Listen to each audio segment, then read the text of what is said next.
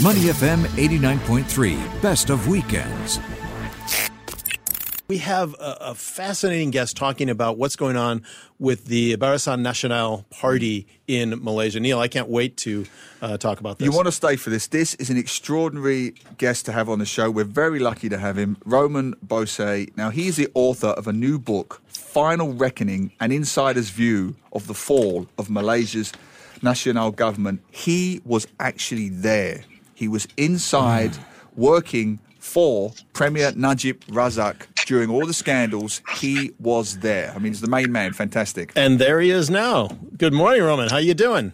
Good morning. Good morning. Morning, guys. Great to have you with us. Now, look, this is a controversial topic on many, many levels. Give us your overview of what happened, and where does your book take us on this journey? Well, hold on, Glenn. Before I even start with that, I just have to say, Neil, thanks a lot for ruining it for all of us who live in the East Coast, man.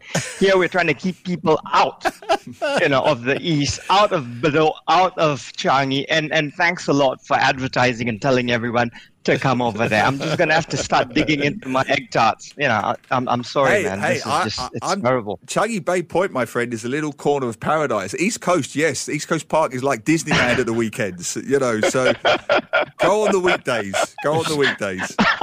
Well, you know what, Roman, you can just start sending people to Sengkang if you want. Just go ahead and start pitching Sengkang. No. And get all the people up in Sengkang and Punggol that you want. That might be one way to counter. No. Because, Sengkang is the new jewel of the Northeast. The same thing happened there. This is it. The same thing happened there. I got to say, I went there, I started writing about it, and now everyone is there at the weekends. Sengkang is terrible. Sengkang is rubbish. Do not go there. Because of Neil. Because of Neil's writing, everybody goes there now. It's so true. It's so true.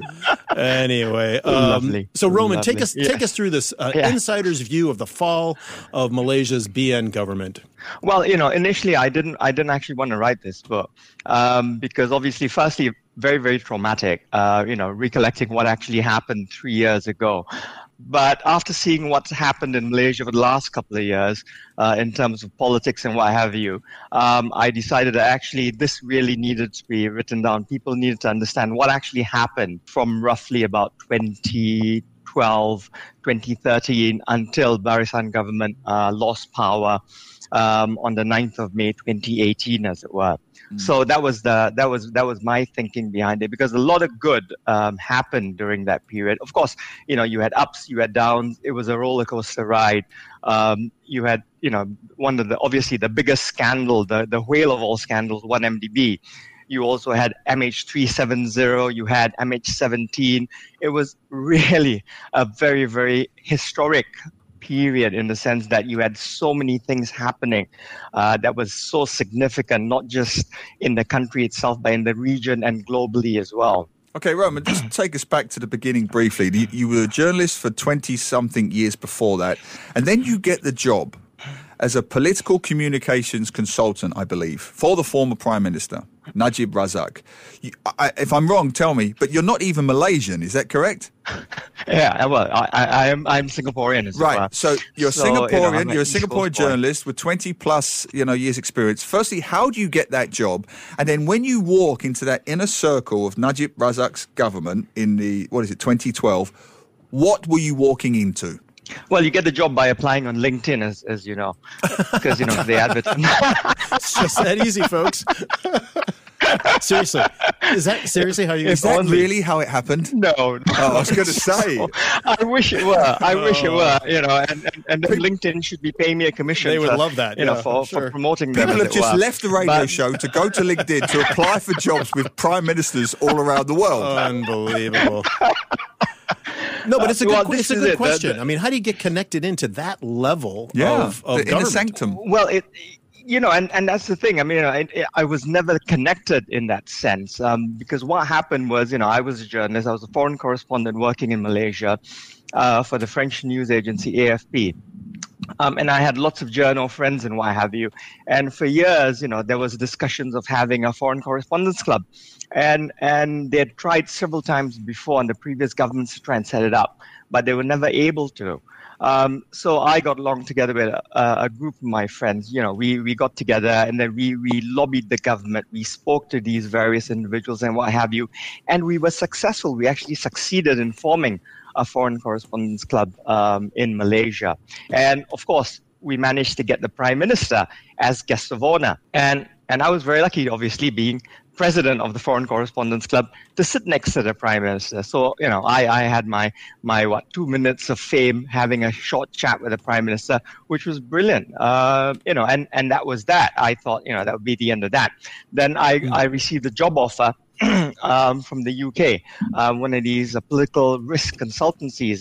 They came and headhunted me, and I thought, oh, that's brilliant.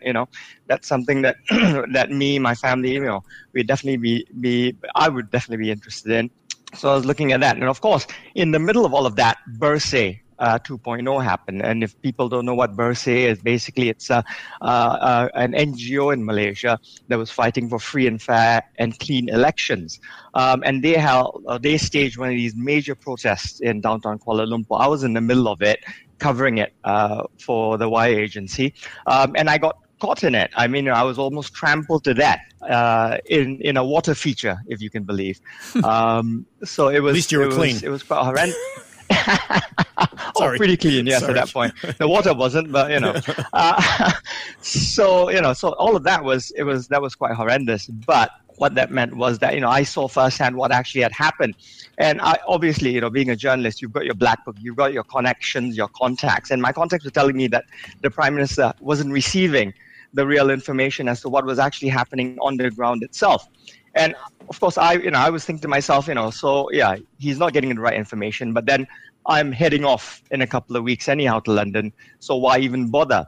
But then a very good friend of mine, a senior politician, said, "Oi, if you believe in this country, you believe in Malaysia, Singapore, you really need to tell the Prime Minister what you saw and what actually happened." And so I was lucky to have a farewell visit with the Prime Minister, just one of these quick 5-10 minute kind of courtesy calls before I left the country, as former head of the Foreign Correspondents Club. So I used that time to tell him about what I saw, what transpired, and to tell him what the situation was on the ground. And he was very surprised. He said, "Wow, really? I was not aware that these things had transpired."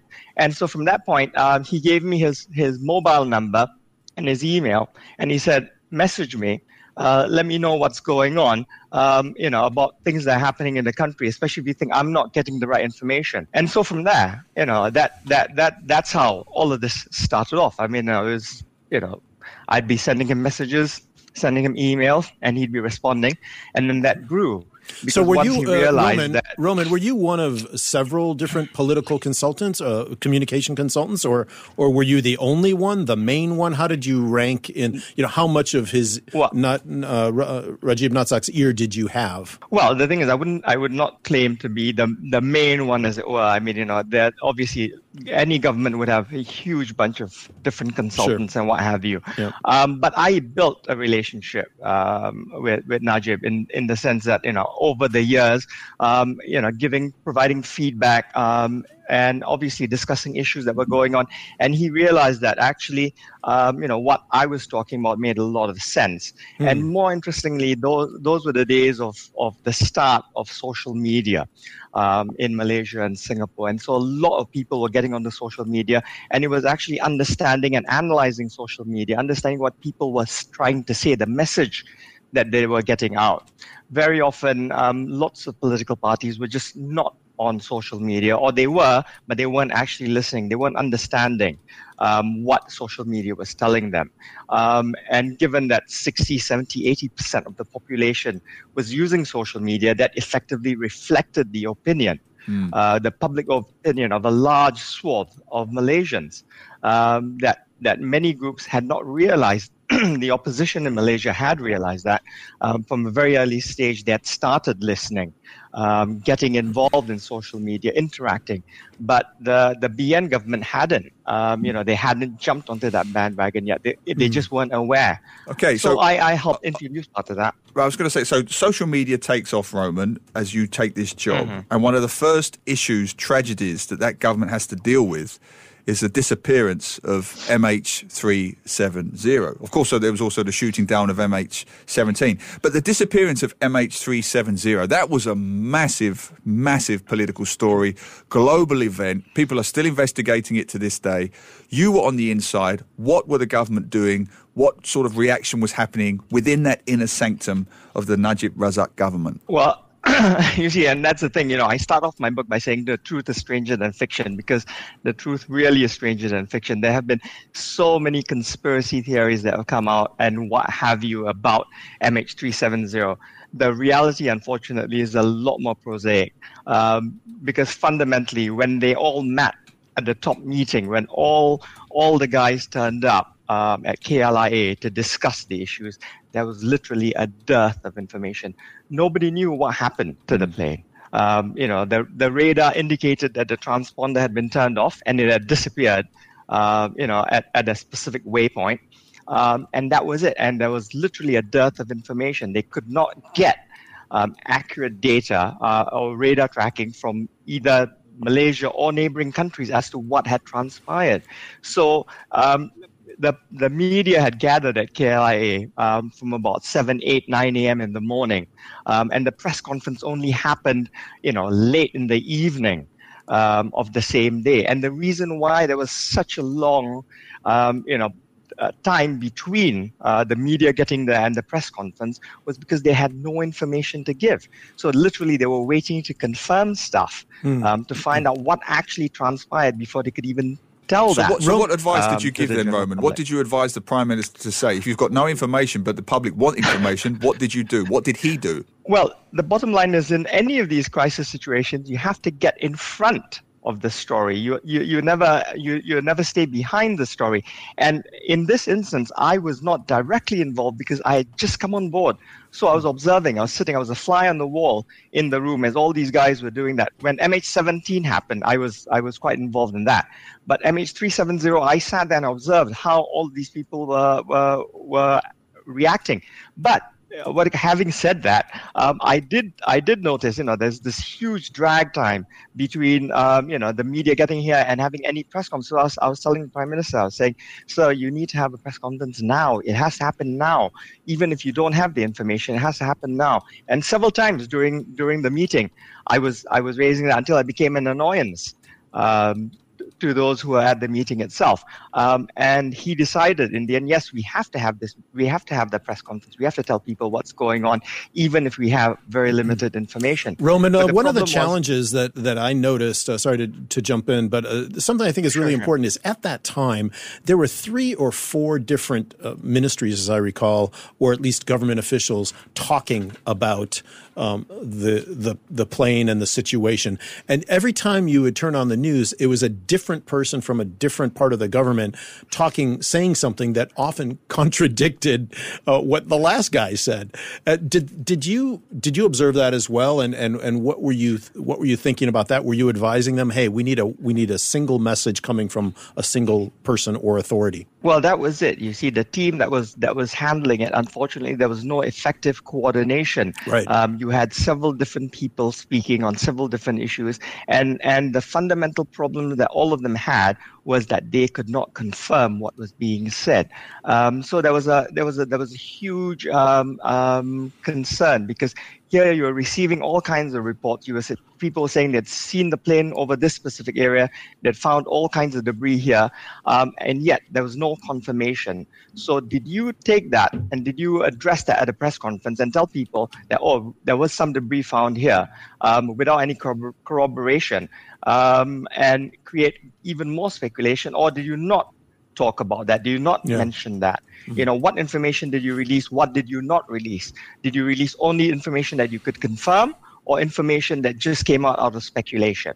And that was the biggest problem that they had. They couldn't decide what they needed to release, what they didn't, what they couldn't release because of no confirmation.